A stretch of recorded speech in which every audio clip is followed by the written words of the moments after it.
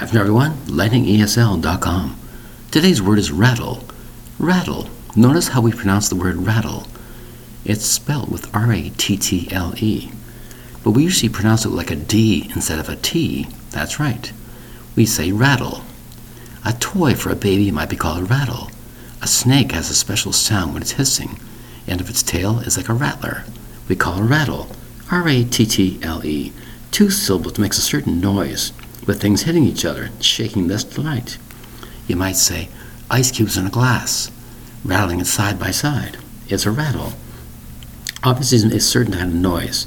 For a toy, for a baby, for a snake, saying danger, danger in its tail, warning you to stay away. The word is rattle, R-A-T-T-L-E. There's also an expression, rattle your cage. Don't make fun of, don't make a mess of. It's not to rattle your cage. Rattle a situation. The word is rattle, R-A-T-T-L-E. Two syllables for the word rattle. Thank you very much for your time. Bye-bye.